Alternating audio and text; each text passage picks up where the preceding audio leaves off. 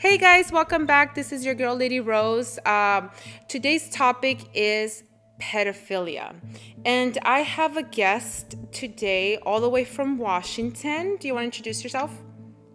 Yes, so my name's Kaji Martinez, and I am a practicing psychotherapist.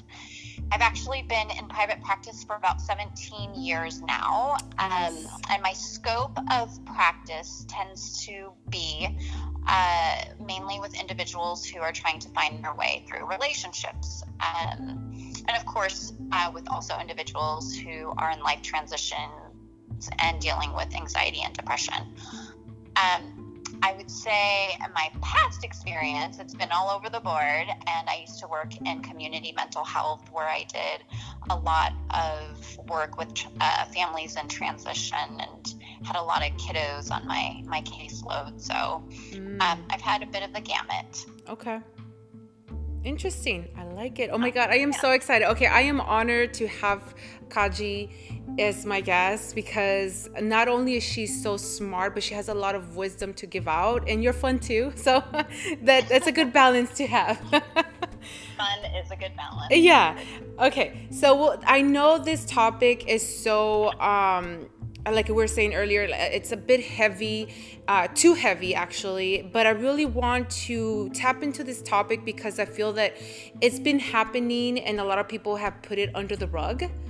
And I think it's time to unveil it and expose it so we could, learn from each other and learn a little bit by it. I don't know if you in your how can I say, if you ever met somebody like that, but I've met people who have passed through that trauma.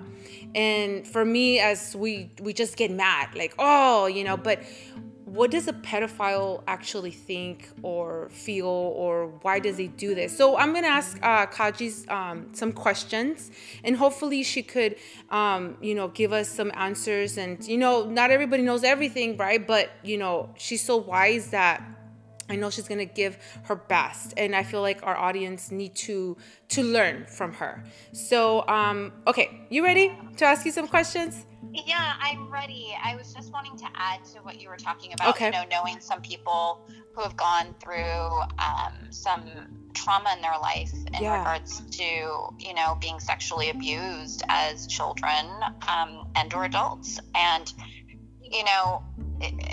I know it's really, really tough to think about. It is very heavy. I'm also a child mental health specialist. So especially during my time in community mental health, unfortunately I had a lot of kiddos on my caseload who had been through some very, very heavy stuff. And I'm also a parent, so it can be tough sometimes to separate it all, you know? But I do think this topic of pedophilia, I mean, if we can kind of take a step back and look at it under the idea of it being a medical disorder and what that really means. So anyways, I'll let you go on with your questions, but I just wanted to add that in. Yeah, that was good. Heavy and hard. Yeah. Yeah, I'm glad that you said that because that was so well said. Okay. What is pedophilia? So, and I will preface this by saying, when we look up definitions, sometimes you're going to find varying definitions, okay? And I think over time things just evolve, or some things haven't evolved enough yet. Right. But in general, it is a psychiatric disorder, okay? It's defined as recurrent and intense sexual arousing fantasies and sexual urges or behaviors involving sexual activity with a prepubescent child or children, generally ages 13 or younger. Okay. And within the DSM, and the DSM, it's a diagnostic and statistical manual of mental disorders. What that really means, Rosa, is just that it's the medical dictionary and what we use to diagnose with. Okay. Right? Okay. It needs to evolve once again, and they're actually working on that. And in regards to pedophilia and updating this disorder. So anyhow, that is really what our current definition is of this disorder. And that within the DSM, what's really interesting is that it says it needs to occur 6 months or longer for it to be an actual diagnosis. Now, Really? I'm hoping as time evolves, I'm hoping that will change a bit, or will change. And then they're also putting in subcategories, I believe, from my understanding. So people who might be attracted to children who are on the cusp of puberty, or who are attracted to children who are very prepubescent. Oh my goodness. Okay. All right. I'm going to breathe in, breathe out. Yeah. Okay. So does the medical community consider pedophilia to be, so it's a mental disorder or just a sexual orientation? Just trying out. Yes. So this one is, I know there's a lot of controversy around this. And, I can see it from a couple of different angles, or at least more than one angle. Okay. So let me back up a little bit in terms of, or in regards to your question about it being a disorder or a mental condition, or I'm sorry, medical condition. Okay. But also mental, yes. It is an illness. Oh, okay. So I want to make that clear. This is an illness. It is a psychiatric disorder. Therefore, it is a medical diagnosis. Okay. It falls under paraphilic disorders, which can be, so many different things, voyeurism, I don't know. There's just a lot there, so I'm sure you can get all the ideas from that. But anyways, so it falls under that, and it is, like I said, a psychiatric disorder. So it's a medical condition, I guess, in short. Refer to it that way, right? Yeah. The brain is different. They have looked at, and I don't know the depth of this, but they have looked at brain scans, of people who suffer from pedophilia. Really? And they found that their brains look different. No way. I did not know that. Yes. And, a lot of times brain scans are used to look at different mental disorders. So you'll find somebody, with ADHD, and their brain scan might look different. You'll even find brain scans that will look different amongst males and females. Oh, okay. So it can really be telling. I think we just don't talk about it enough, or add it, to, I guess, the research that's out there enough. Okay. Okay, so now on to there was the second part of that, the sexual orientation piece. Okay. That one is loaded, I know. Yeah. Here's the thing. If we look at the definitions of sexual orientation, which, by the way, you might even find different definitions. And I also think that's something that continues to evolve over time. Okay. But if you look up a couple basic ones that you might look online that's out there, or by the American Psychological Association. So the American Psychological Association, they define it as an enduring pattern of emotional, romantic, and or sexual attractions to men, women, or both sexes. Okay. Now, another definition you'll find out there, a person's identity in relation to the gender or genders to which they are sexually attracted. Okay. So, when I say those definitions, does that sound like pedophilia fits in there, right? And the answer is probably not, because pedophiles are attracted to children, and it's not necessarily about gender. Okay. Oh, okay. They're not attracted to adults. It's just basically the age. It doesn't have nothing to do with if it's a girl or a boy.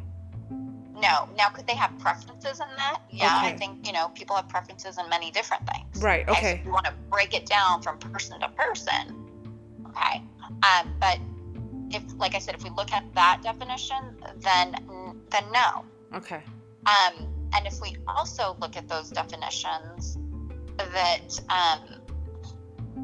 being a pedophile or suffering from pedophilia, it's an illness. Okay. Okay, being heterosexual or homosexual is not an illness. There is nothing wrong with you if you are heterosexual or homosexual. Right. And I know this could vary depending on people's religious beliefs. Right. I get that. Yeah. I'm, I like I said, I think all of this is multifaceted. But at the end of the day, there's absolutely nothing wrong with you. So, and there is something wrong if you suffer from pedophilia. Yeah. Now, with that being said, if the definition of sexual orientation has evolved, and maybe I know it has to some, and maybe some it hasn't, and I think this is where some of the controversy also comes into play, is that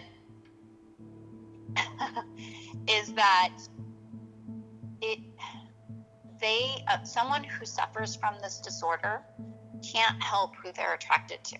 Mm-hmm. Okay. It's so ingrained in their brain makeup, I guess you could say. Okay. So in that sense, could it be considered a sexual orientation? I guess, yeah. Yeah. Okay. Right? So it really just depends on where you're going to look at this from. And I will say this, I think when we're talking about society in general, and their ideas of sexual orientation is more along the lines of what the definitions we were just talking about. Yeah. And so I think sometimes it can get dangerous if we don't know the scope and the depth like we're talking about today. Exactly. Because then people are going to be like, wait, why? I mean, so are you saying that, that there's something wrong with me too, because I'm put in this category with someone, who is a pedophile. It's not the same thing, and it excuses, excuses their pedophilia. Right? Mm-hmm. Or it gives them permission to say that, that maybe there's nothing wrong with them, or maybe that, they can't help it, which I do agree. I think a true disorder, you can't help it. Yeah. I don't know. I guess I could go on and on about it because I think there are just so many dynamics to it. Yeah. But I can see it from many different sides. Okay.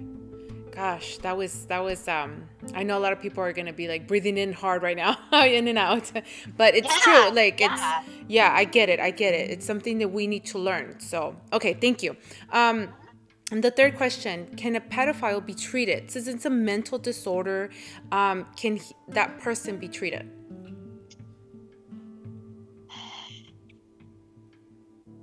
So the answer to that is, can it be treated? Yeah, like can it be Can you try to treat it? Sure. Yeah. Okay. Is there treatment out there? Yes. A lot of times it's cognitive behavioral therapy. There's also medication sometimes that's used to decrease the levels of testosterone. Okay. Right? Can it be cured? My answer to that is no. Wow. Okay. And I think a lot of individuals' answer to that is no, maybe with the exception of some. I don't know. The main goal is to decrease their urges, right? Those sexual urges towards children. Yeah. And try to find other places to put it, like maybe in healthy adult relationships, or to repress them completely, if that's even possible. So that's why, sometimes medication might be used there. And then the other thing, the whole, it's not wanting them to act upon these urges, you know? So I don't know if that really answers your question well, but no, yeah, it's the truth. Yeah, I mean, that's the thing. And you know, and if I can add to that, okay, that would be great. So with that being said, treatment can be pretty expensive, and they have done studies on this, and you know, they do find that treatment can help. I don't know how substantial those numbers are, though, because treatment can be long and expensive. And so for people to actually go through treatment, I think, you know, the numbers are lower than they should be because of that. And, you know, and the other thing is, who does seek treatment, you know? That's true, because they don't feel like they have nothing wrong with them, or... Well, some do and some don't, right? Okay. So again, there's a whole scope here. I mean, some people might feel ashamed, or, you know, they know it's wrong and they have these urges, and so sometimes you'll even find them self-medicate with, you know, alcohol or something. Others don't understand that it's wrong. Like, they know that someone's telling them that it's wrong. Yeah. But they don't get it. It's like, wow, this is natural. This is, you know, this is how I feel, and I don't understand why something is wrong with this, you know. And I think when that's the case, the treatment prognosis for that is very gloom. Yeah. Yeah. You know, you can't help someone who doesn't want to be helped. Yeah. Well, they don't think it's wrong. So yeah. How can you help someone if they don't believe it to be wrong? That's true. They haven't come to their senses to that one. Okay. Right. Okay. Is pedophilia more common among men or women? So it's going to be way more common amongst men, right? That's not being said that it can't happen in women. It can. The numbers are just much, I mean, they're very, very small for women. So the majority are going to be men. Okay. Yeah. And the percentages, I've seen a couple of different percentages out there, and I mean, they're not even, I just think that pedophilia, it's more common than reported, you know, so that's all. And I don't know, and when I say common, I guess what I'm trying to say is there are more people out there with this disorder than we know, because not everybody is seeking the help for it. Yeah. Yeah. Okay.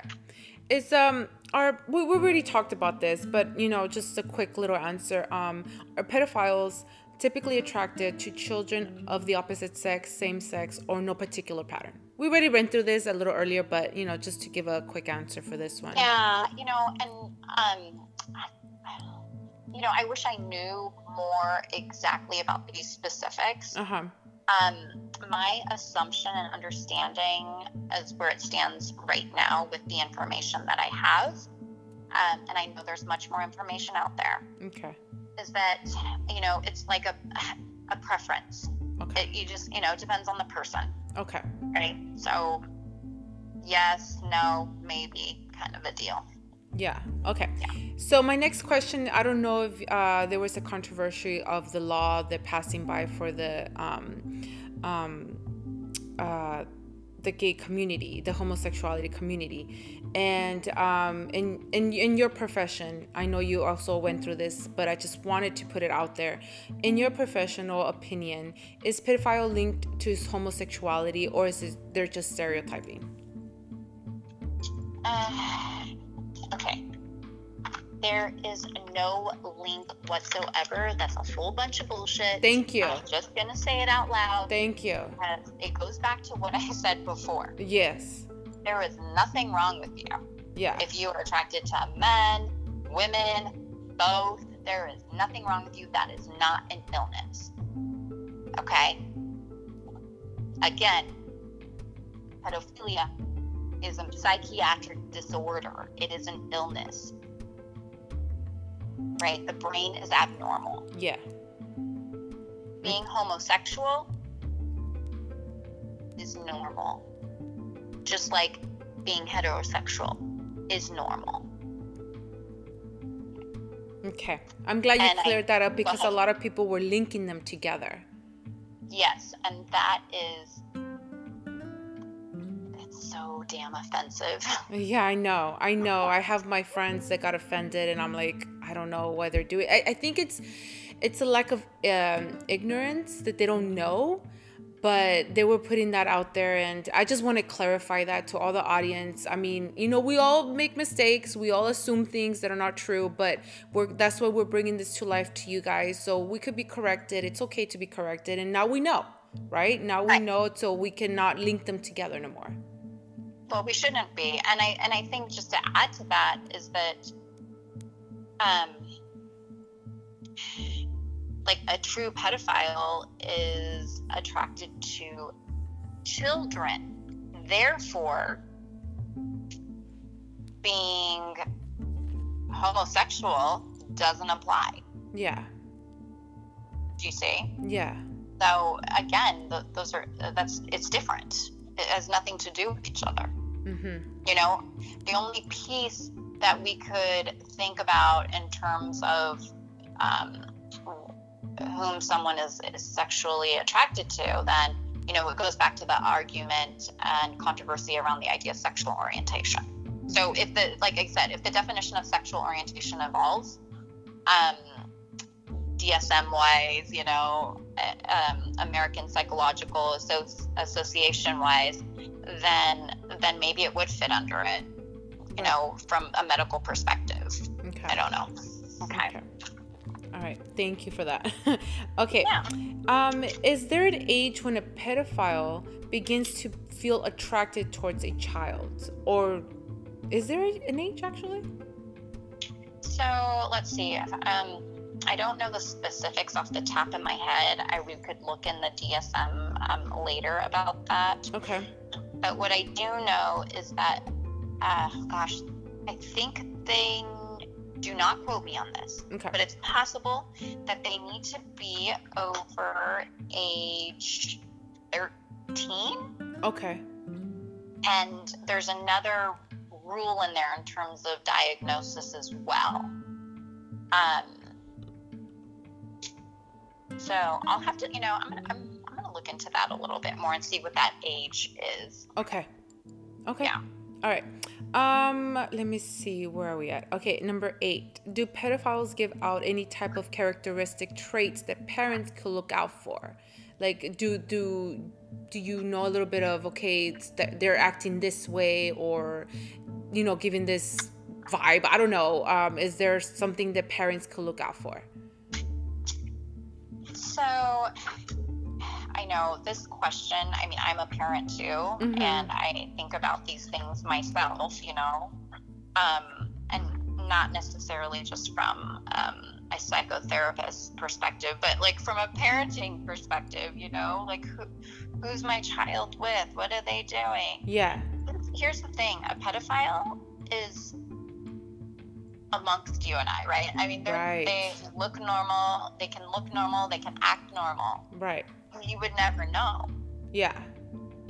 So I think at the end of the day, as caregivers, as parents, as neighbors, as community members, we need to look out for our children and keep a close eye on them, know where they are at, where they're going.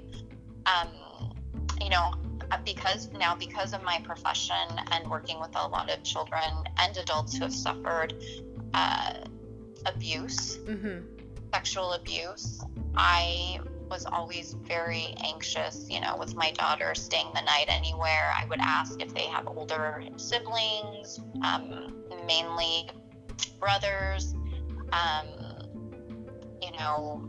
if the mom's always going to be there, so my daughter rarely stayed the night anywhere. Yeah. Always kept an eye on her.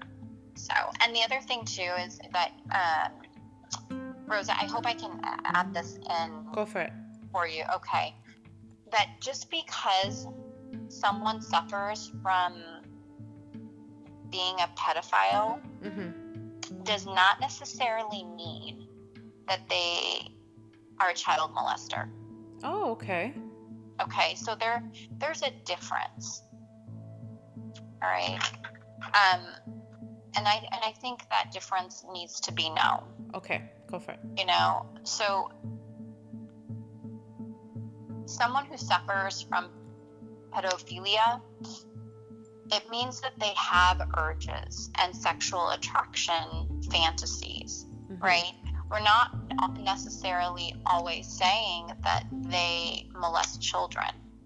Okay. Because so sexual abuse, molesting children, that's a crime. Right. Okay.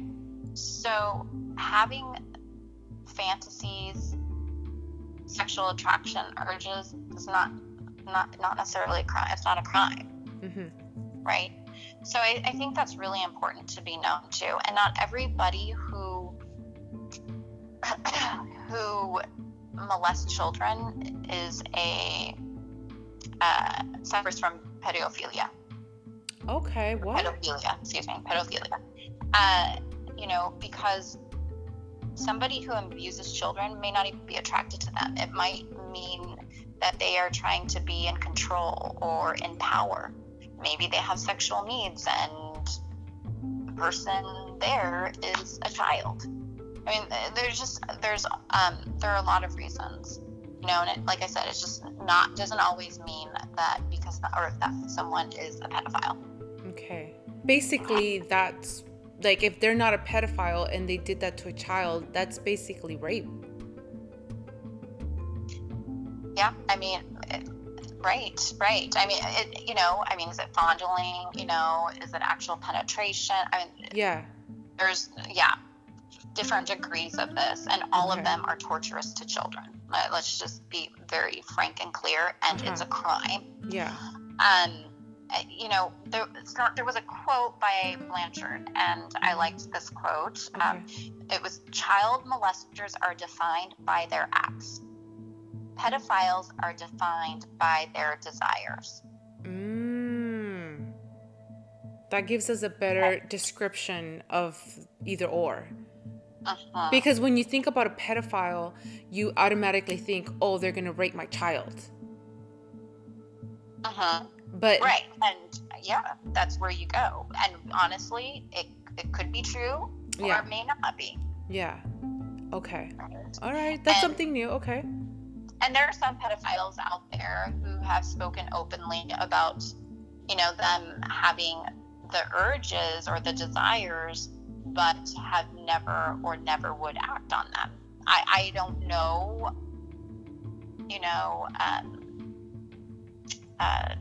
the truth to all of that. I mean, like I said, I don't specialize in this work.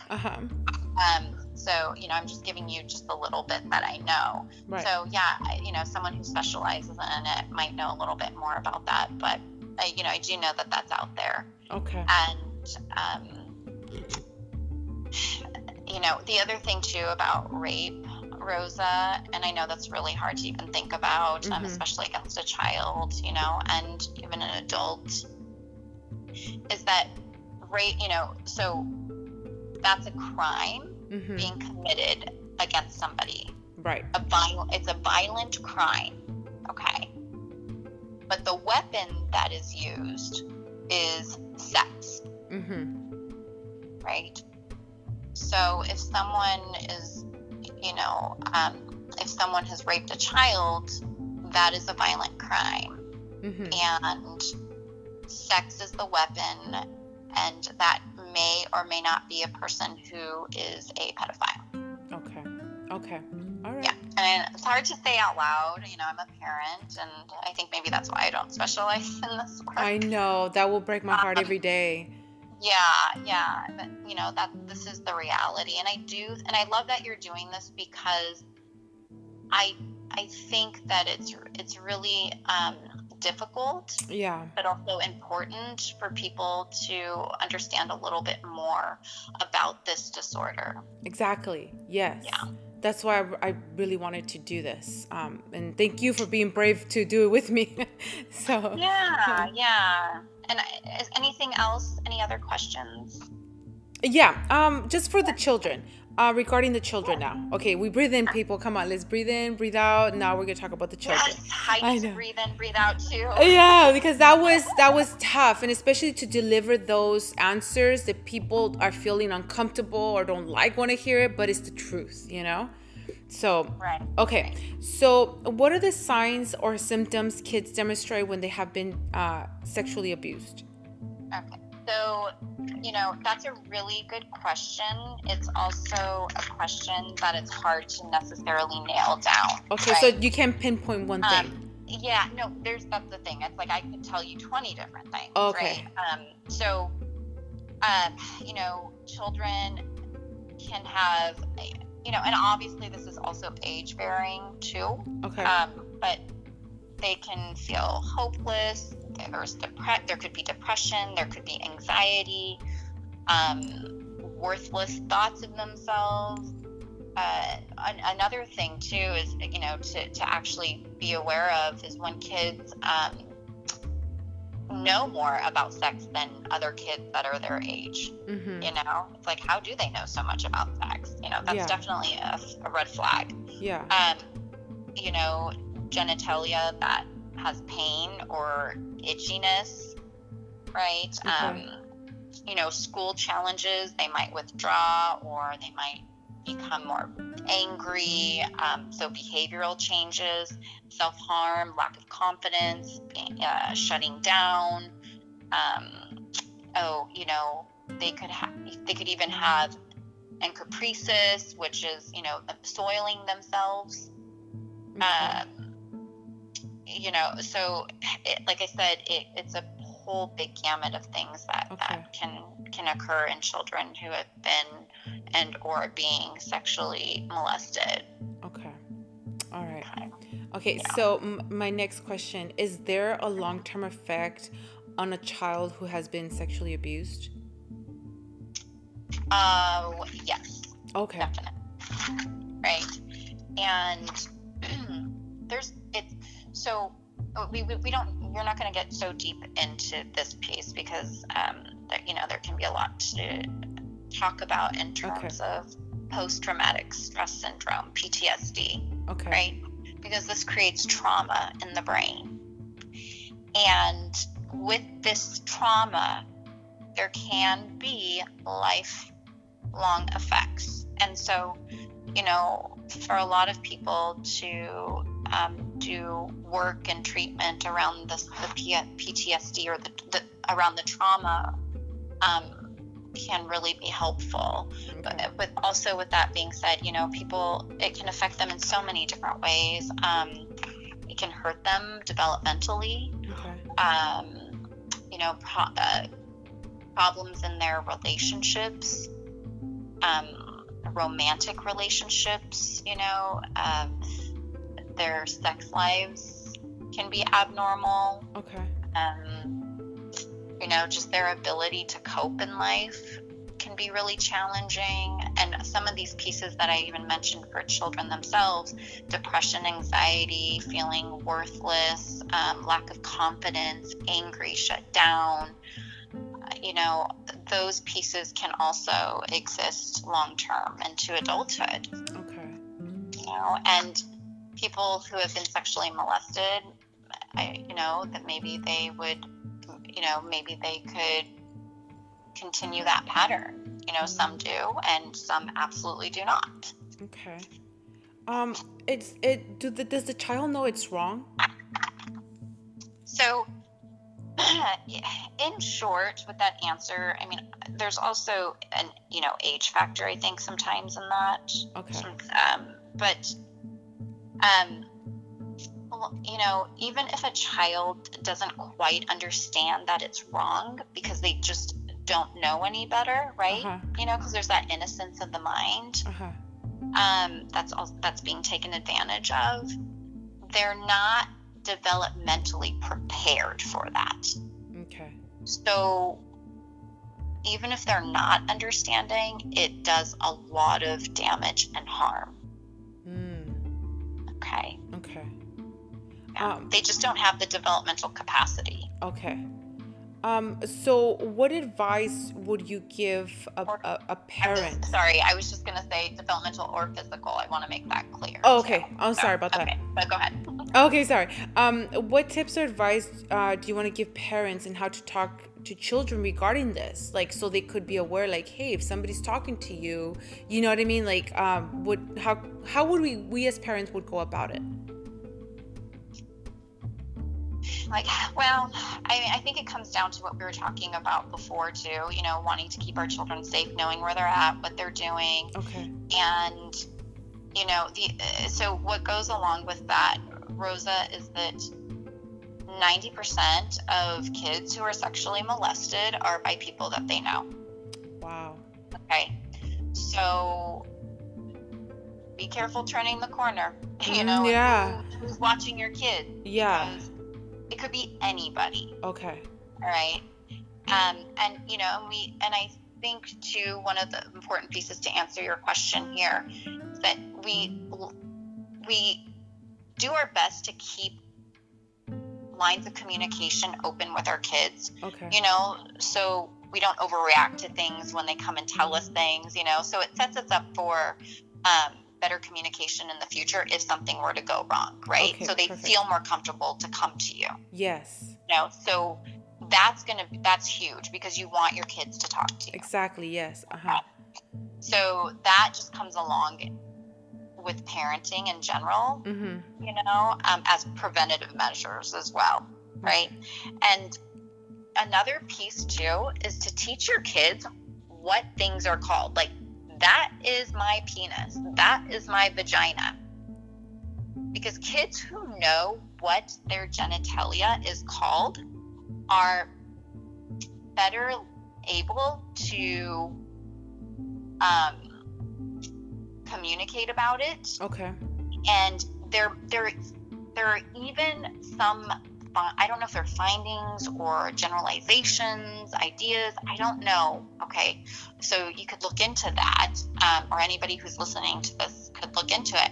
They find that kids that can identify their genitalia in that way might be less likely to be molested because you know, the person might be a little bit more fearful that they would go and tell because they know that someone was trying to, you know, touch their vagina or their penis, or, you know, and they know what those things are called. And I think a lot of times as parents we say different things, you know, right. I don't know, people have names for things, you know, know, or to make it cute, or words. They use baby words. So I think that's something that we also, you know, we need to think about as parents, to just call it what it is. Right. Yeah, that's true. Because nobody wants to be told, oh my God, you know, she's going to rat on me or something. Yeah, that's true. Right. Yeah. Right. And let kids know that their body is their own. Yeah. That's their body. You know? Sometimes too, I might kind of be going off on a tangent, but you know how kids, you're like, go and give someone a hug, you know? Yeah. Sometimes kids don't want to. Yeah. And we're like, no, do it. And you think they're being rude or ill-mannered. Uh-huh. Guess what? It's their body. They don't want to give a person a hug. They don't have to. That's true. It makes a kid sometimes feel uncomfortable. They shouldn't have to, is what I'm saying. Yeah. You know, and I've been the parent before. I'm like, oh, give so-and-so a hug. You know, but if my son is like, no, I don't want to. It's like, okay, well, that's his body. Or if my daughter, well, that's her body. Yeah. You know, and we need to respect that personal space. And when kids know that we respect that, or we teach them how to respect it, then they could have stronger boundaries around that. That's true. That's a good way of looking at it. Yeah. I'm glad you said that. That's true.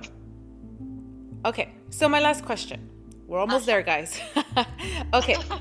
How can we help a child heal after the trauma they went through? Because I feel like everybody says to raise a child takes a community. So I'm not a parent, but if I know a child that went through this trauma, how can I help out? Like, to help out the parent or them? So, do you mean...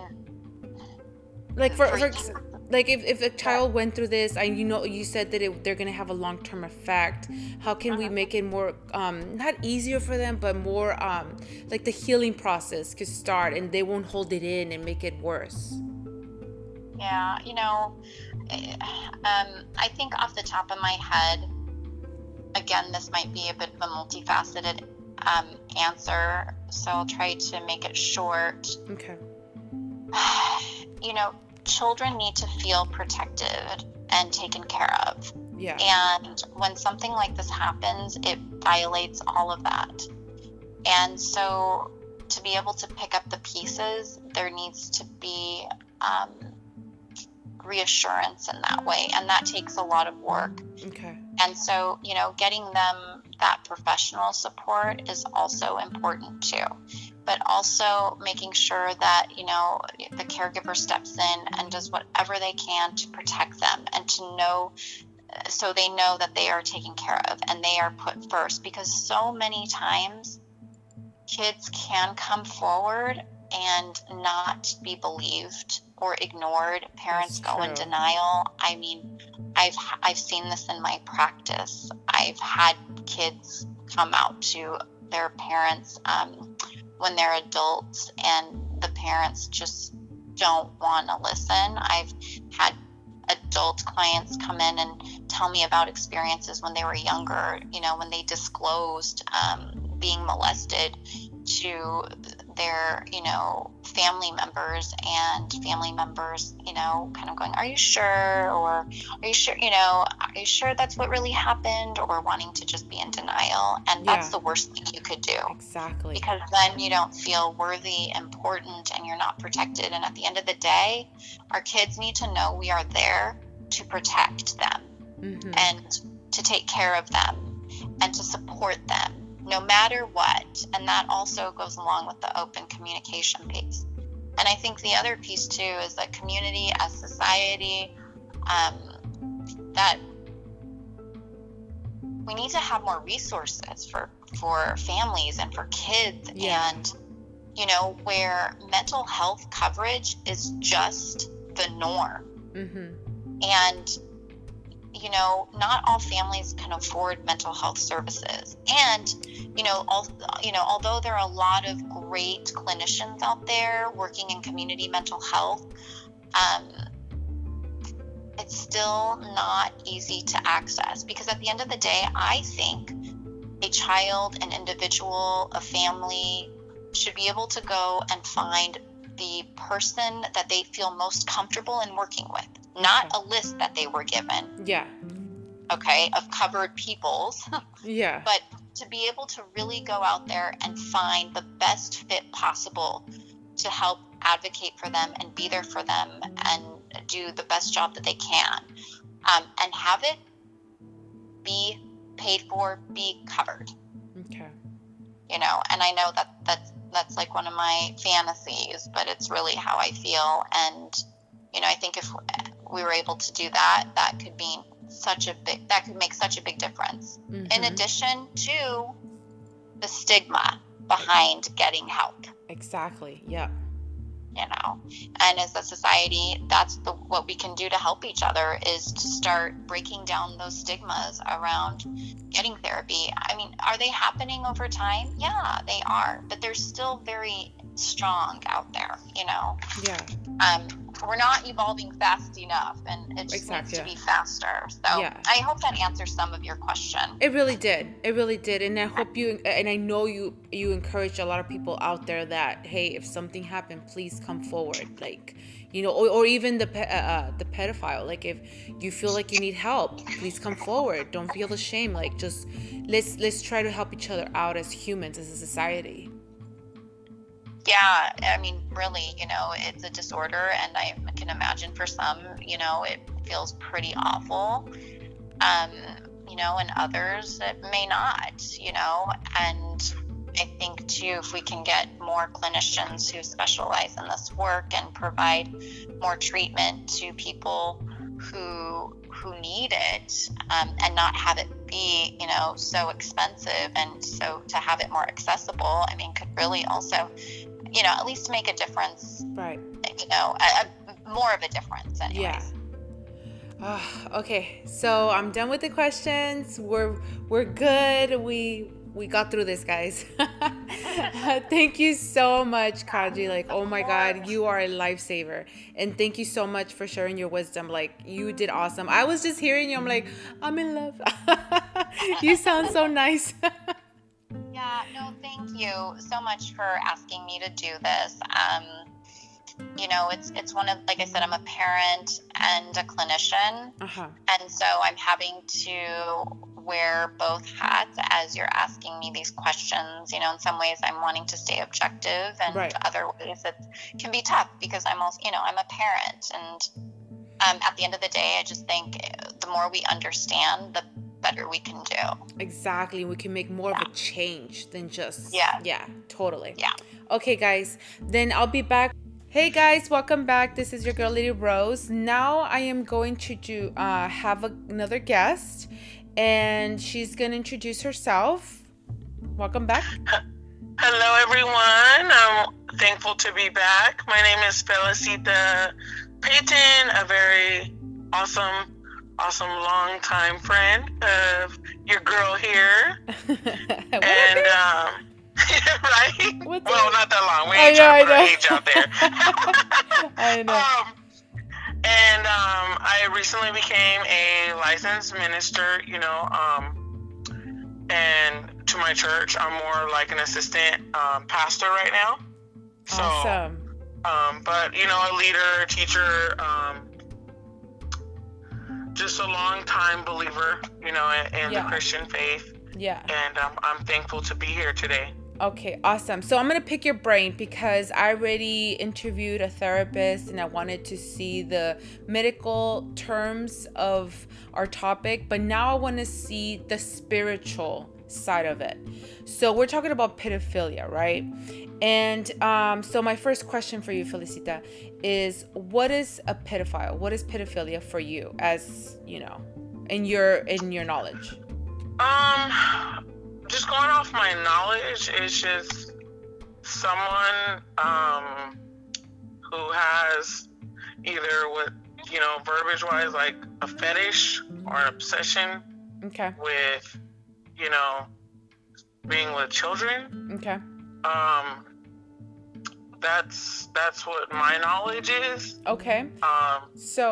So with that said, what do you think? Do you think this is a mental disorder, or a spiritual demon, or is it just a sexual orientation they just like to that's their sexual preferences?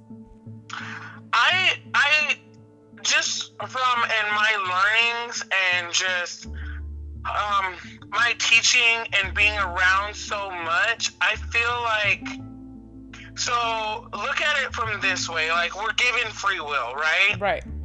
God, does whatever your belief is, from my belief and what I grew up, God does not force you to love him. Right. Right? So he gives you free will to do whatever you're going to do, but he has laid out a platform of his word of what consequences are when you do right and you do wrong. Exactly, yeah. And I look at this as in two parts. Okay. So one part, I truly believe in my heart that it is spiritual. Okay. And that it's of demonic spirituality. And the first part meaning, like, I believe that we have influences from both worlds, we know we can hear when someone or something, like some people call it God check or God code, when you're about to do something wrong, you feel it, it, right? You know it's wrong. But then we have something else that allows us to override that, right? And we do it anyway. Exactly. And in a recent teaching, in a recent study, we were, asking, can a Christian believer be possessed? Right.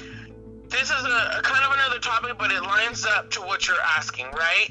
So, no, a Christian believer cannot be possessed, but they can be oppressed. Okay? So when you give your life to God, your spirit man is good. He's taken care of. that's where God is. He's residing there, right? Right. So in the Old Testament, God built us to work on us from the outside to the inward, because we did blood sacrifices in the Old Testament. Right. But now in the New Testament, we are the sacrifice. You get what I mean? Yeah. So now he works from the inward out. Okay. So his spirit man is good. But the places where demonic oppression can be is in your soul. Right. And that's where you open the door. Whether you mess with spiritual things as far as witchcraft, Ouija boards, or you open the door to your eye gate or your ear gate by watching and listening to certain things. Okay. Now, I don't believe that can drastically influence you, but the spirit behind it, depending on what you're being influenced by, can help amplify a thought that was already there. Right. You know what I mean? Yes. So I feel like the oppression that is placed on people through pain and hurt is what causes some of these things to happen, Okay. especially in pedophilia. And then the second part of that is, after that, right? So you open the door to something. Let's say a trauma happened when they were kids, they were touched. Right. They went to therapy, they think they're healed.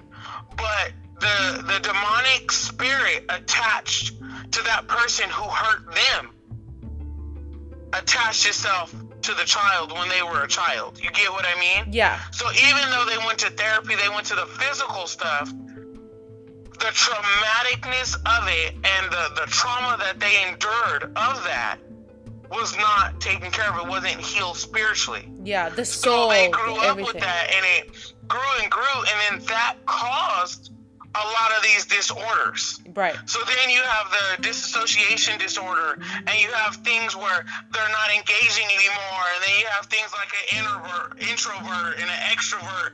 You got all these things that start happening. Okay.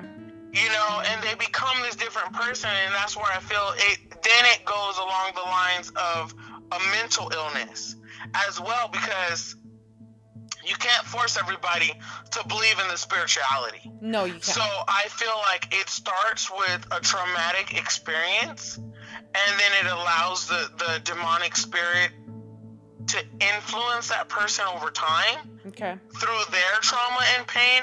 And I want everyone who's listening to remember, this pain doesn't have to be a sexual pain. Right. It could even be a torture, a severe punishment. It could be verbal abuse. Okay. You know, it could be a witness to rape, to Right. a sexual act. I feel like these amplify pedophilia. I don't believe no one's born with it. I feel that it's influenced over time through some type of trauma. But if we want to take a quick second to go into the dynamics of you being born with it, then that means there was a transgression, there was an inequity that was passed down through the bloodline. So it may not have been their own parents, but maybe their great-grandparents. Yeah, like the Bible Or maybe says, their family curses. great-grandparents committed that act. Yeah. And that demonic, again, spirit passed itself down through generations to that child. Right.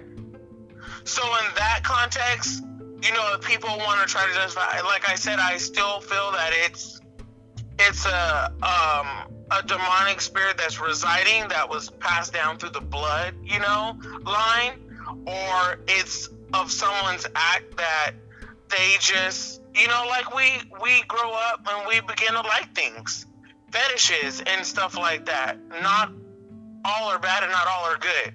It depends on what we're looking at. And right now what we're talking about is not good. You're hurting children. Exactly. And so I feel like if you have the ability to engage and act like this, where you can witness a kid crying in pain or suffering and still continue, or that might amplify your pleasure, then where is that really coming from? Exactly. You know what I mean? Yeah. Do you think that pedophilia is a sin? Yes, it is. Okay. Because you have to look at it. If we want to look at sins, you're not supposed to have, you're not supposed to do any kind of fornication, correct? Right. And you're not supposed to have sex outside of marriage. Correct. So if you're engaging in fornication or sexual acts with children, how is that justifiable? Exactly. Yeah. You can't marry a child, and even if you do, that's, that's against the law in many countries and states. Yeah. So you're still breaking a law, and the Bible does say, I don't have the scripture right offhand, but it does say that we are also to abide the law of the land. Right. So if somebody commits this act and they say, okay, well, let's say somebody out there in the church says, well, we can't judge. What if they ask for forgiveness? Do you think if a pedophile asks for forgiveness, does he still reap what he sows? The sin. So the Bible says you reap what you sow. Right. The Bible says that very clear. You shall reap a harvest, in due time. Right. So God is the only judge. Right. On that level of like someone coming in and doing, who am I? And I'm really strong on this. Who am I to say, that they cannot be forgiven? The beautiful explanation of like an answer to this, and a beautiful thing is the story in the Bible where they wanted to stone the woman for adultery. Right. And everybody was ready to stone her. And Jesus stood up and told them, he who is without sin cast the first stone. Correct. And he went down and started writing in the sand, the dirt. And then he got up and he looked and everybody was gone. So I look at it the same way. Yes, it is wrong. But so is murder. So is rape from adult to adult. Right. All of it is wrong. So if they come in and ask for forgiveness, we cannot stop the forgiveness. Right. We are there to be as Christ-like as we can and to represent God in the right way and to, allow them to receive their forgiveness. Now, we can, be the vessel and say the Lord has pardoned you for your sins and everything. You may go and they get baptized and everything. But it's still, they still have to go through that on Judgment Day. They say once God forgives you your sin, he does. But what I'm talking about is if they repeat it. Exactly. Now, if they go back out and repeat it, that's between them and the Lord. Yeah. After you keep asking for forgiveness, and you're still doing the same thing, God's going to start convicting you on that. God's going to start talking to you on that. And if you don't listen, you can go to, about obedience of listening, hearing his voice. Mm-hmm. You can go to Deuteronomy chapter 29 and read all about what disobedience will, the curses that will happen. Yeah. So it's just so important for us as human beings to realize, as hard as it is, no matter what the sin may be, we have to be careful on how we place judgment upon each other, because we are not to judge. And even the Bible says, vengeance is mine, says the Lord. Yeah. So the Lord, will do whatever he's going to do. He even says, I will bless those who bless you, and I will curse those who curse you. Yeah. So, I feel that even in those cases, that's when we're really tried in our tribulation like Job was. And it is up to us to keep our integrity when someone of this particular sin asks for forgiveness. Yeah. But that's if he really repents, though. Yes, and like I said, someone can repent with their mouth, but remember the Bible also says everyone who says, Lord, Lord, will not be up there. Yeah, in exactly. the heavens. Yeah. So it's the same thing. It's like they can repent, they can say that, and they can go back out and do the same crime. It's on them. Yeah. We just shouldn't alienate them or stop them. Justice will be served, and even if we feel like justice is not served, if you're a believer and you truly believe with all your heart and you have faith, he will never leave you nor forsake you. And I want to say this really quick. A lot of times on subjects like this, even in death, people are really quick to automatically say, well, God, if you're in control, why would you let this happen? Right. Why would you do this? And we have to remember very strongly, especially as believers, with all our heart, to strongly remember, he does not control the actions of man. Yeah. He gives us a choice. And when we walk with him, we are to do our best to represent him. But the actions of what we allow to happen and what we do to others is on us. Right. We're not puppets, you know? Yeah. He's not in our head saying, do this, do that. Now some people will blaspheme his name and say they're doing it because God told them. And I think that's where they have gone out of the spiritual relationship with God into religion. Exactly. And into cult. Yeah. And into those boundaries. And I don't believe they're hearing God anymore, but they're hearing the devil. Yeah. And they're confusing the two because they feel, again, I'm a believer, I cannot be possessed, which is true. But the enemy can oppress you. Yeah. And we forget that teaching. Exactly. So what do you think that can a pedophile be healed from this type of, spirit? If they truly repent, right. If God can heal the blind and bring Lazarus from the dead after his body was stinking, it wasn't just like he had just died like a few hours. Yeah. We're talking about he was dead for days. Dead. Yeah. He was like gone. And he brought him back. He can heal anybody, but they got to do the work. Exactly. I think that's where we forget as believers. So I'm not going to put any words in anyone's mouth, but I know God saved us each. You're my sister in Christ, from something we may have went through in our life. Yeah. Something we may have suffered. And when we came to him, what did he do?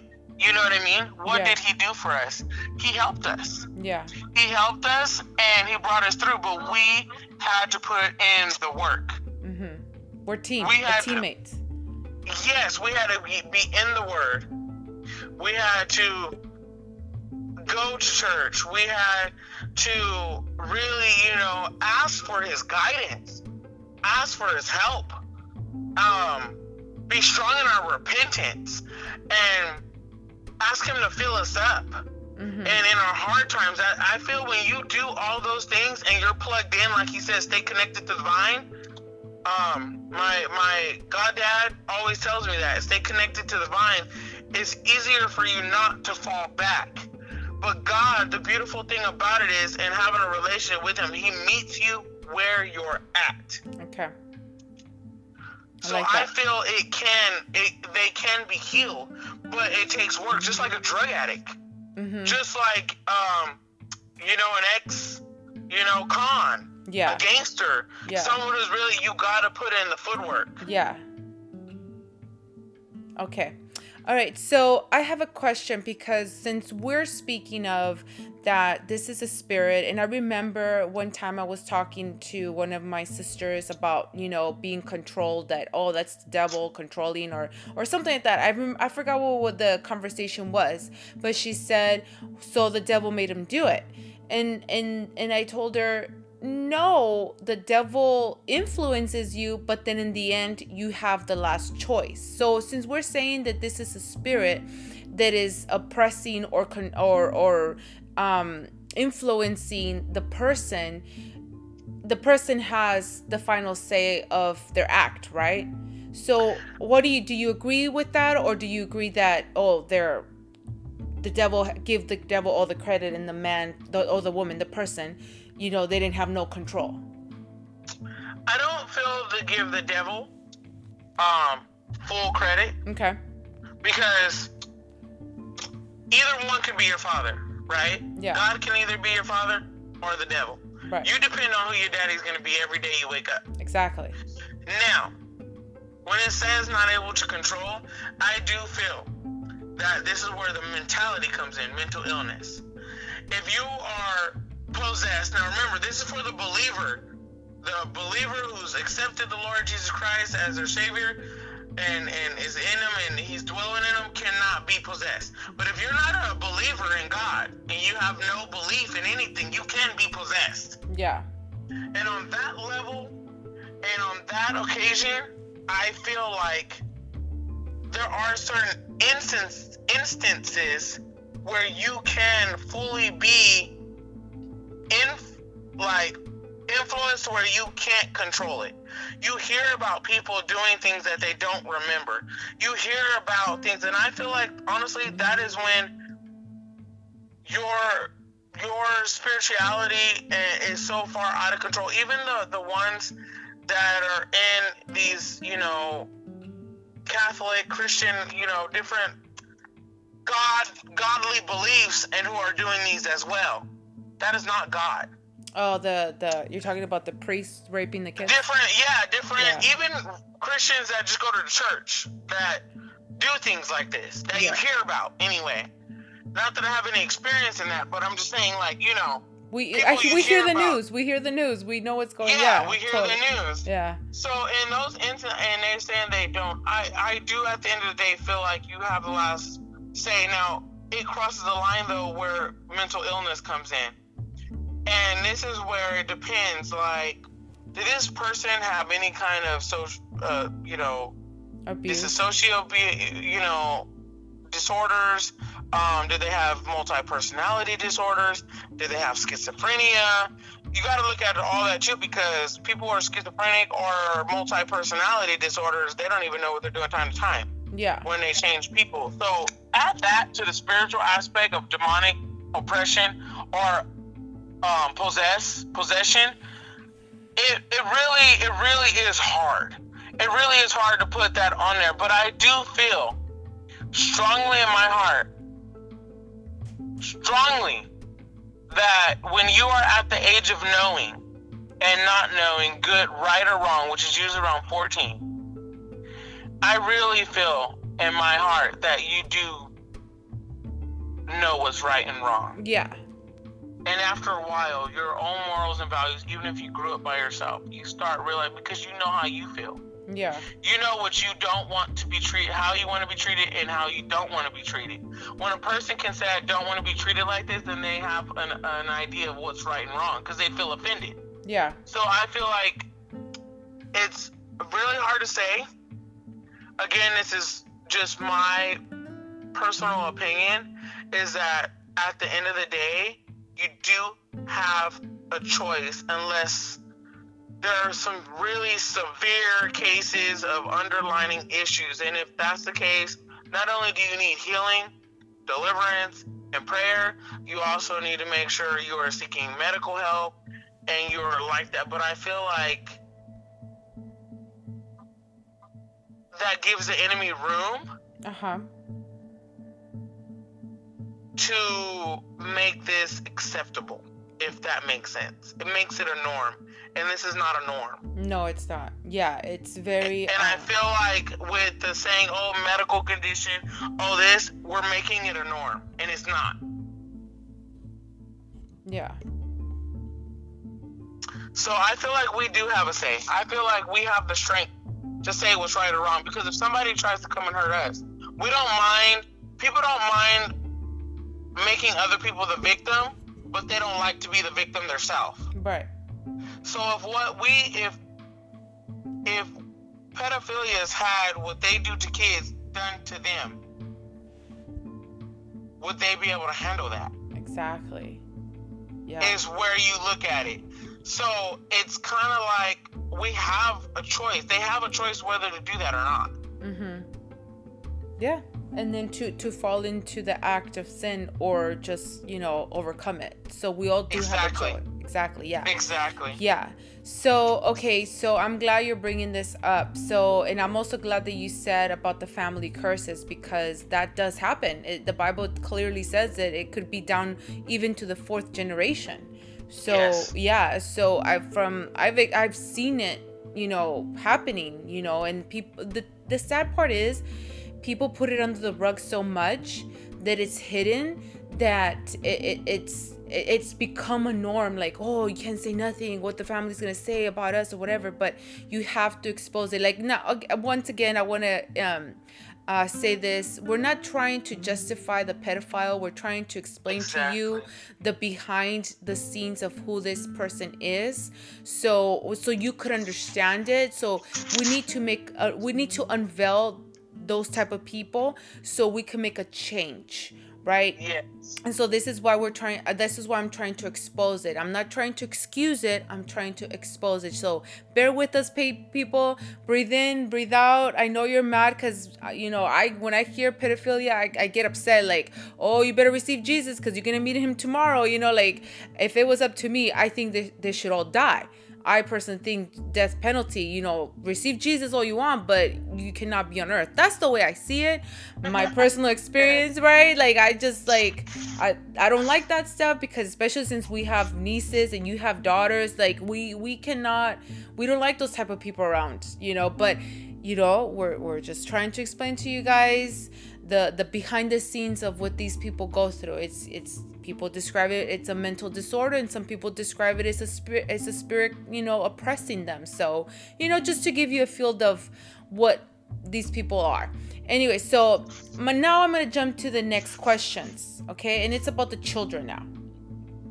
Okay, so do you feel that, or do you think, have you ever worked with a child that has been, or an adult that tells you later on, oh yeah, I was molested as a child? Have you ever encountered people like that? Yes. Okay. And sadly, right in my immediate family. Yeah, mine too. And we didn't even find out about it until we were adults, and that pissed me off so much. Yeah. And, I'm not going to say who. Uh-huh. I have to respect that, but it sucks. And we're all human. Yeah. I think that's the biggest thing I would love for your viewers to remember during this conversation, is that we are very strong believers in Christ, but we are both human beings. Yeah. So we are giving our best, neutral, spiritual understanding and aspect. We're both sharing the Bible. We're both looking at this, but at the end of the day, it sucks. Yeah. Because these kids are traumatized for the rest of their life. Yes. And I want to give a quick, I don't remember the show, I don't remember the name, but it was something that I watched. I thought it was really cool, and it was about magic and stuff at one point in my life. It just looked neat, and this was not too far long, maybe a couple years ago, maybe even a year ago, and it just looked neat. And I was watching it with my son, who's 14, and, he was just like, oh, Mom, look. And I said, I want you to learn some things off this. So we were looking at it because I wanted him to see what kind of spirituality is. Is bad, good, Are you seeing what I'm saying? And through the whole thing, it was about these kids who were in college, and they could do magic and everything, and they were trying to find this one character, this one specific person that was dangerous and tearing up worlds and everything. It became really dark and eerie. And I was like, what is going on? So I ended up telling my son he's not allowed to watch it, but I finished it. And what was crazy is that at the end of this, the guy who was the scariest guy and tearing up worlds and going through dimensions and all just horrible things was abused. And they took us back.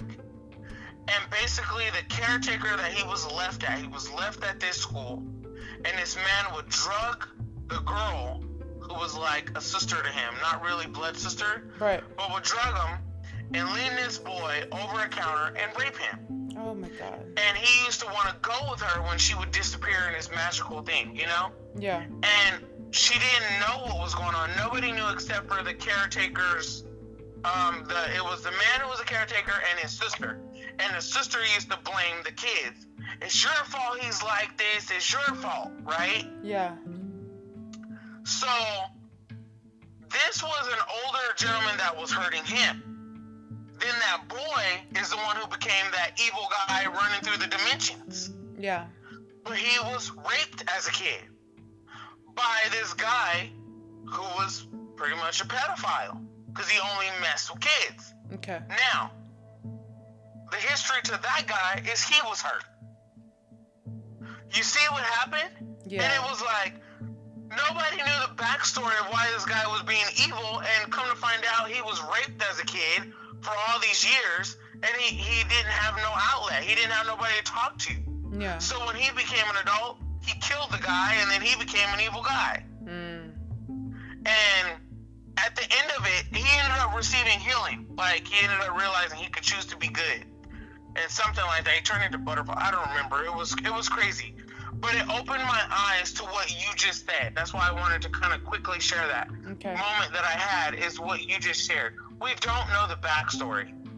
It could be all different types of reasons why people become who they become. Exactly, yeah. And I truly feel most of the time, like 98% of the time, it's because of trauma.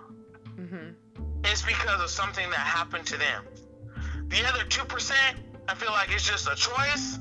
It's this, or it goes back to, like you said, it was passed down to generations and generations and generations, and they're just doing something and they don't understand why they have that spirituality of wanting to do that. Yeah. So, but most of the time, I feel like it's just some severe trauma that happened to them, and they just want to do it to somebody else. You know, they say that most people who get hurt become offenders. Yeah. Most people who get raped at a young age become rapists. I feel it's the same with pedophilia. And you know, I was seeing, I was talking to the therapist after we stopped recording, and we just got into a whole deep conversation. It was so cool. But I wanted to share this. I saw this Criminal Minds investigation, right? I love watching that stuff. I don't know why. So there was a lady, another therapist that said most of the men who become killers, rapists, pedophiles, they tend to not be brought up with the father. And they also become atheists. So most of them, not most of them, all of them, you know, statistically, they were not raised by a father. They had a missing father in the family. And the mother was abusive, either with her words, or the mother would date different guys. So they saw abusive growing up, and that creates the man to become either an atheist or a serial killer. Most of them who were interviewed had that same background. That's what I'm trying to say. So, you know, a person can either, you know, like how you're describing it right now, sometimes they were raised in an environment that, you know, hinders them, breaks them, and makes them into this type of person. Now, another percentage can be, like we said earlier, about the family lineage. You know, like it just happens to be, or like you said right now, it happened to them. Like I had another lady who, I won't mention her name, but she's a prophet, and she was telling us a story that she went to this family house because the child was seeing things, like dark things, and the God told her he's being raped by the brother. And then she told the mom that, and then she left the house, and something told her to go back to that house. And then when she went back to that house, it was revealed to her, God revealed to her, and the dad is raping the oldest son. So it was going on and on. The dad raped the oldest son, and the oldest son raped the youngest brother. So it was done to them, and they passed it down. So there's a lot of, like, you know, things that is going on behind closed doors that it builds a person to be evil like that. Like even more. Like it's crazy that when you were telling me that story, that it reminded me of that, you know, testimony that lady was sharing with us. And it was mind blowing. And the crazy part is, the therapist said 90% of the time it's someone you know, someone close to you, that does this to the children. And that's where it truly sucks on a level that I cannot explain. Yeah. Like, I want to cry. Me too. Oh my God, yes. When it comes to children, It sucks. And you know what's really serious about this subject? Something you brought up. I am a single mother. Okay. I'm a single mother of 5. 2 adopted, 3 I gave birth to, and one of them is a son, and he's 14. Right. I do not believe that statistic to the fullest. Right. If you do parenting as best as you can. Yeah. And I mean, as a mother, yes, I get lonely. As a mother, a single parent, I wish things would have worked out with my ex, you know? Yeah. Different things come into your head, but it is so important that we do not run rampant with our emotions. Yeah. Where we allow, and I said this when I was with you last time in the interview, and it was so awesome that your brother-in-law had a good conversation with me. And it is so true. You cannot let anybody come in and out of your life. Mm-hmm. When I date or when I had dated, I do not let them around my children. I tell them about my children. They're not allowed to meet my children until I know it might be even serious. Yeah. And even then, you keep your house, I keep mine. Exactly, yeah. You do not come over. I have a standard that is very strong and very high for the fact that you can't trust nobody these days. You can't even trust your own family. Mm-hmm. So I'm very, very strict with who I allow my kids to be around, who I even bring around, and I really believe that is true. When you're a single mom and you let men come in and out of your house, Mm-hmm. you're traumatizing everybody, not just the boys. And that's why I feel like single moms or single dads really need to get a control of their stuff. Yeah. I'm not judging anybody, but you really have to get a control of your emotions. Yeah. And that feeling the need to be like, oh, I need somebody. I have to have somebody. I need to be happy too. Yeah. Your kids are important. Yeah. It's kind of like it's not about you no more. It's about the safety of your children now. Exactly. And nowadays, just from your thing you just said, you no longer have to worry about just your little girls. You have to worry about your boys too. Yeah. Yeah. It's not just that. And I feel like when you do that and when you are open with your kids, you're able to speak like, you know, to them on a different level. I'm very open with my son about things that's going on around the world. Yeah. I let him know. You know what I seen on the news today, son? A 15-year-old cousin raped his 7-year-old little cousin. Wow. How does that make you feel, son? And he's like, that's gross. That is mean. That is mess. She's a kid. She's a baby. You know? Yeah. It's important to stop letting schools, media, and TV shape the sexuality of our children. Mm-hmm. Because when you do that, you don't allow them to have a say on how they feel. You shut them up. And if you are being verbally abusive, mentally abusive, and everything, that just aids to it. You know, and it's so important to, I just want to stress this because, again, everybody feels that they're doing their best. Right. It is so important for us to really be repentive every day. Exactly, yeah. So, a quick example. If I'm, you know, doing homework, I'm in college still going towards my PhD, right? So, my kids are on Zoom, I'm on Zoom. And I have to be a mother of the, like, I still gotta cook, clean, you know? Now, if they're saying something, they're trying to get my attention, and I'm like, you guys, please stop. Yeah. I will quickly stop myself right there, and I will say, I am so sorry. So sorry. Please forgive Mom.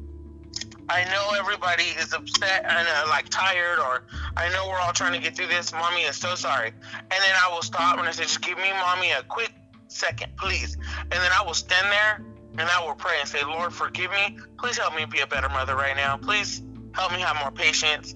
Give me some guidance. Give me some wisdom. I am so sorry, Lord. Yeah. And then right when I do that, I turn around and say, what is it that you guys needed? Mommy's just trying to do this. This is really important.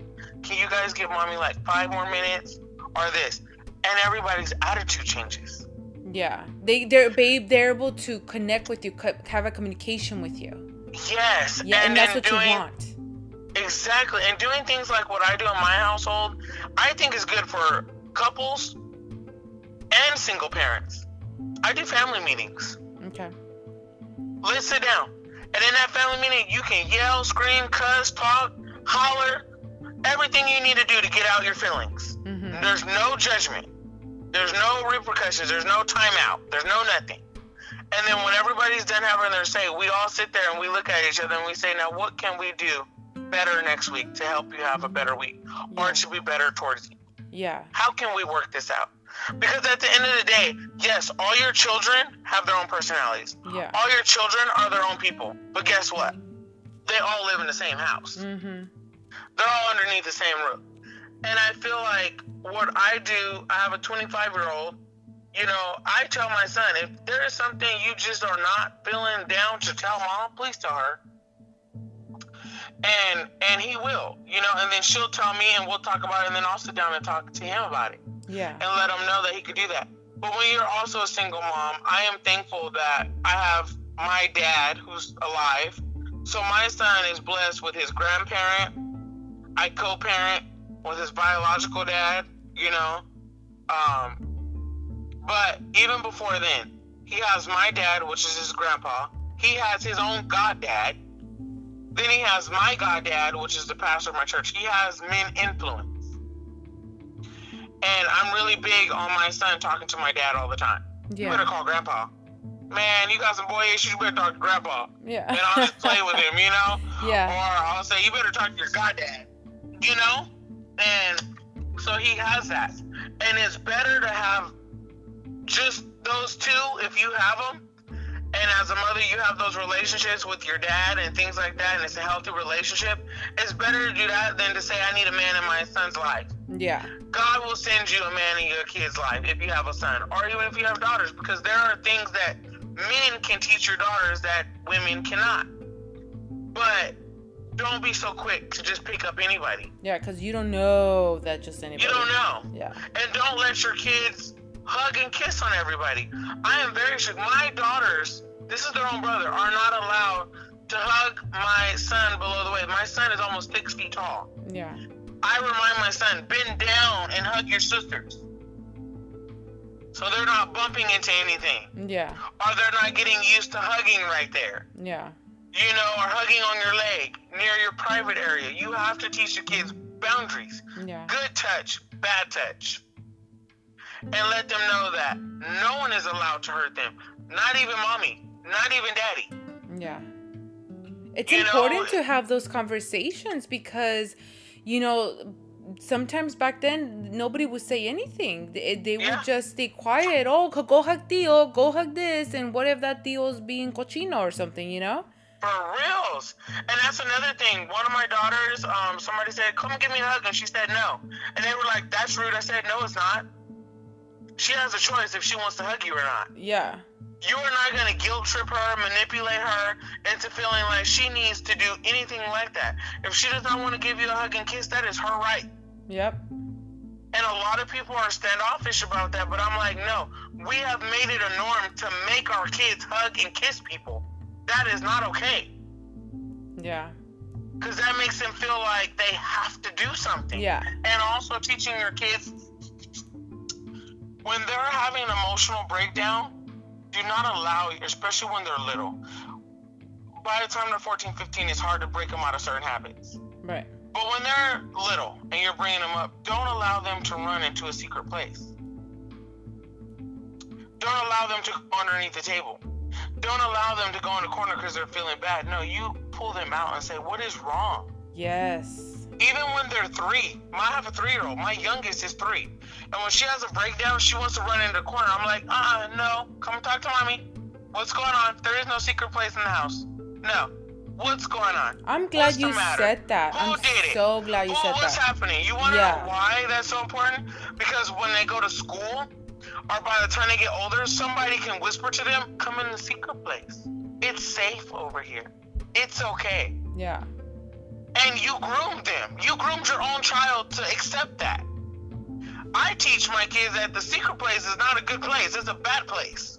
Yeah. Like going and trying to hide and all that is not, no, we're not doing that. You got to come talk to mommy or talk to big sister or talk to brother. You talk about your feelings. Why are you mad? Why are you upset? Let me give you a hug. You are loved. You do matter. Yeah. You know, and it's important that we fill up our kids so they're not being filled up by somebody else. Yeah. Because then they feel like nobody's going to believe me, nobody cares, and then that drags them more into a darker place. And that's where the enemy really has a field day with them. Exactly. So, in your spirituality opinion, how do you think we can help these children that went through this trauma heal?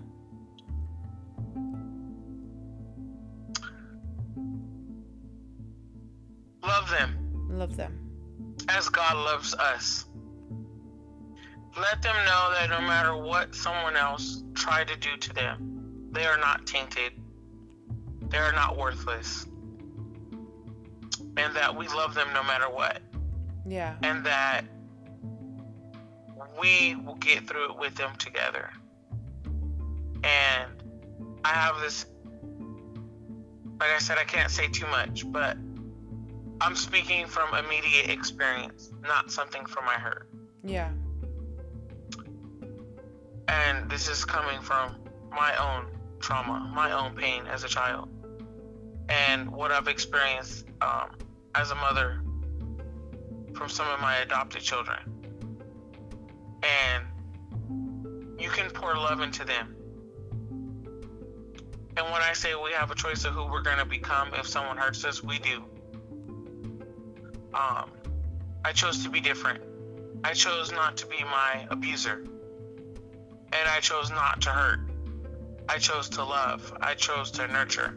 I chose to be the best mother that I could possibly be. Yeah. And I want to say that people have a choice. And when you're experiencing this, whether it be in your family or in your schools or in it, please be patient. Don't be so quick to say you got to get over it. You got to be strong. It's all right. What's done is done. Pour into these kids and fill them up with positive love, not the love of presents or here you go, the good job, like you deserve this. We have to become more aware of our wording. Mm-hmm. And just let them know, no, you know, I got this. I was able to get this for you. I just wanted you to have it.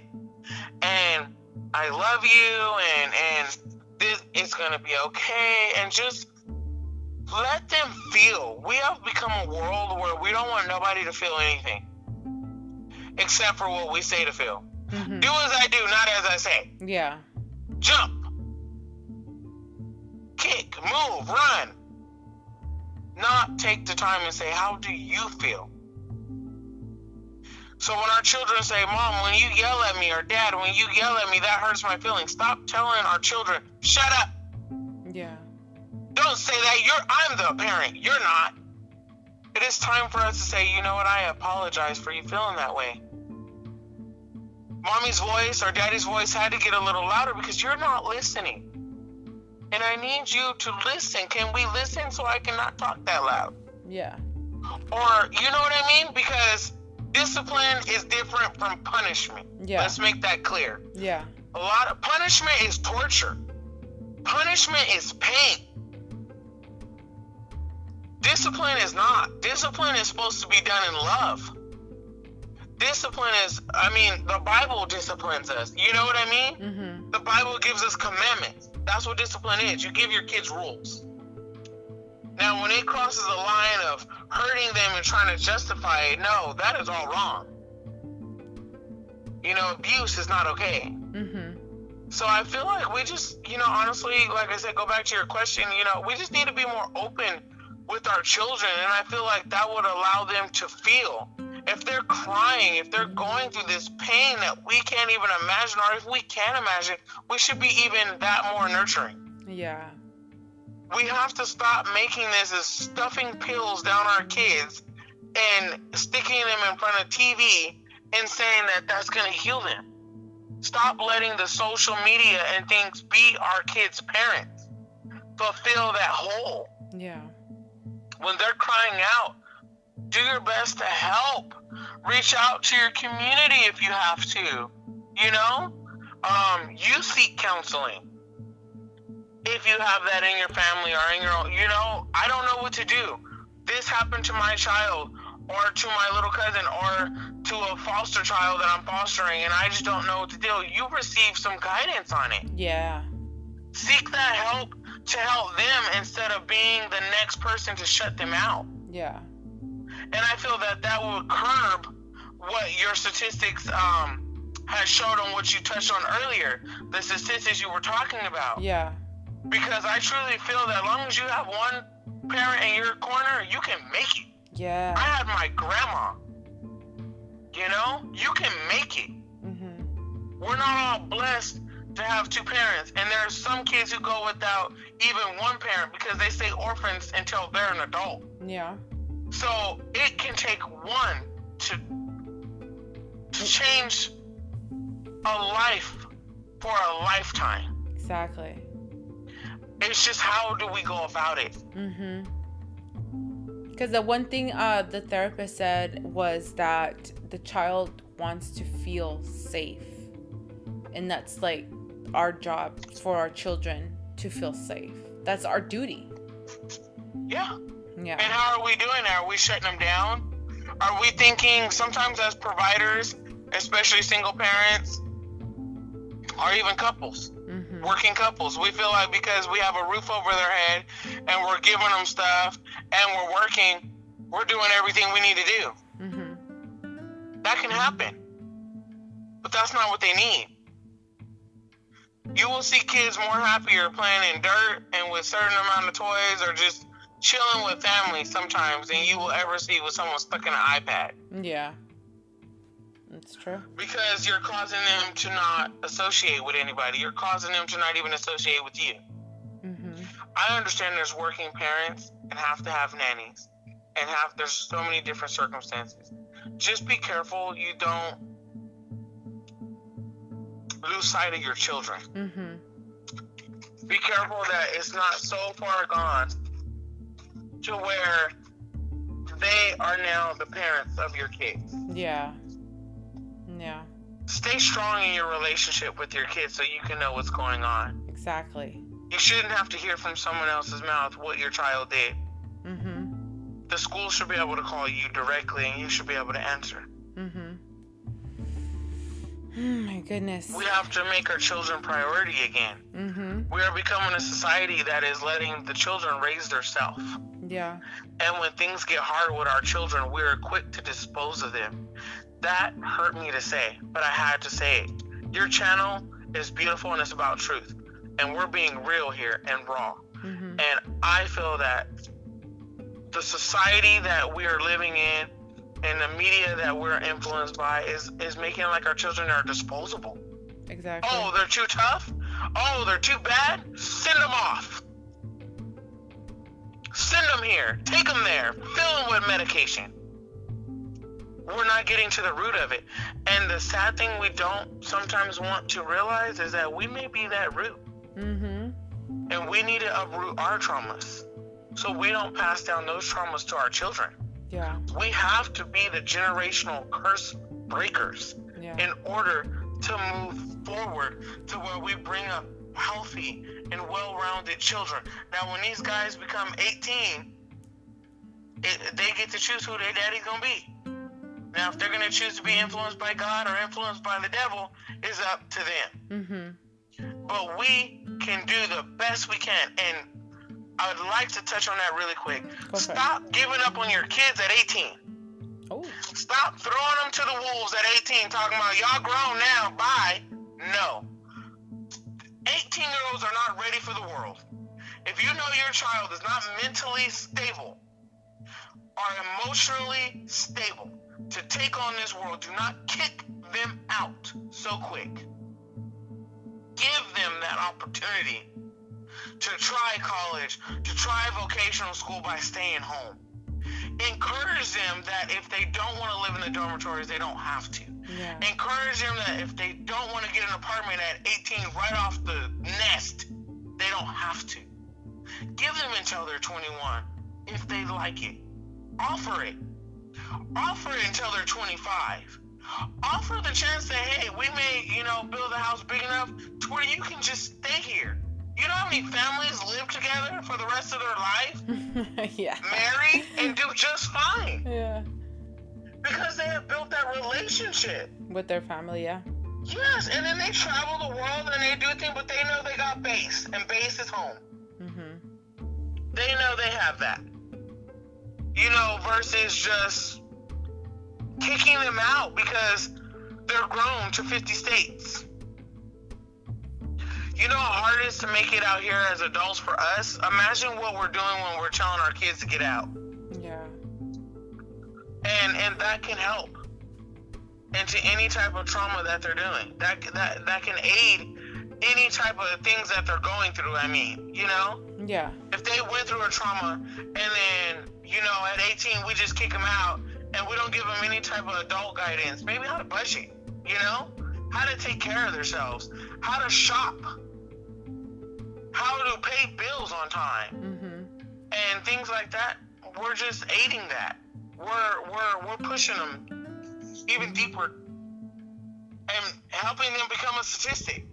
Yeah, basically. Well, So, you so had to important. let that out. I'm glad you did.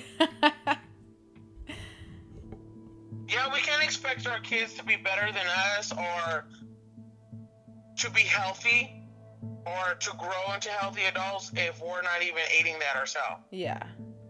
Like I said, we have to really look at ourselves as parents, and sometimes that's really hard to do.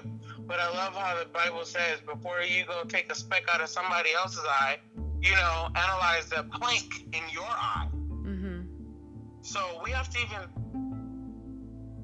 look at what we're doing ourselves. Mm-hmm. Are we telling our children, do as I do and as I say, because they line up with us? Is our integrity lining up? Mm-hmm. Or are we just telling our children, do as I say and not as I do, because they're not lining up? Yeah, and that confused the child, so. That does, and it makes us look like hypocrites. Exactly. And we wonder why we get into a world of rebellion with our children. Yeah. We're not even being straight-faced with them, so how do we expect them to do that with us? Mm-hmm. It's true. Philly's preaching up in here. Right. Oh, girl, I love it. I love it so much. Thank you so much for joining us. And your word was so spot on that I knew, I was like, okay, I know she's going to kill it. I have to let this girl in here. So. Thank you so much for, having me. And again, to all your listeners and viewers, this is no attack on anyone. Again, like I said, me and your girl here, we're human. Yeah. And this was, our heartfelt, spiritual and personal opinions, and it is a very tough subject. It's super hard. Yeah, it's heavy. Please stay strong. Please just continue to do the best that you can. And again, just really just, it's a subject that it's really hard.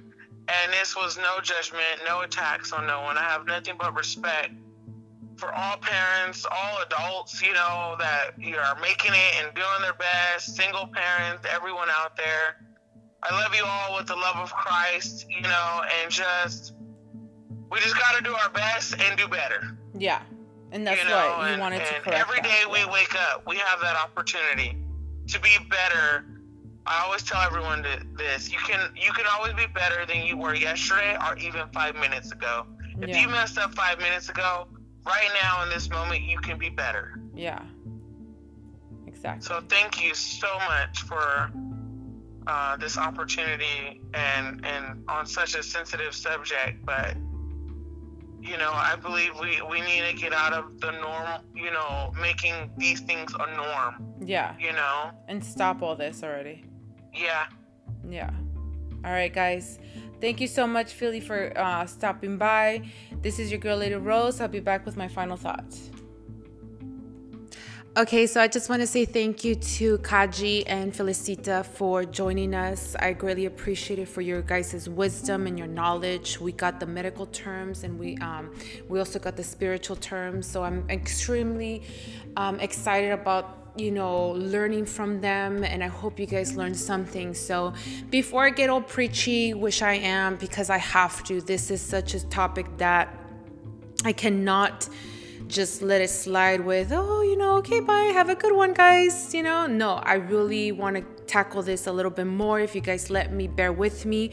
And I do want to give you this scripture on James 1:14-15. But each person is tempted when they are dragged away by their own evil desire and enticed.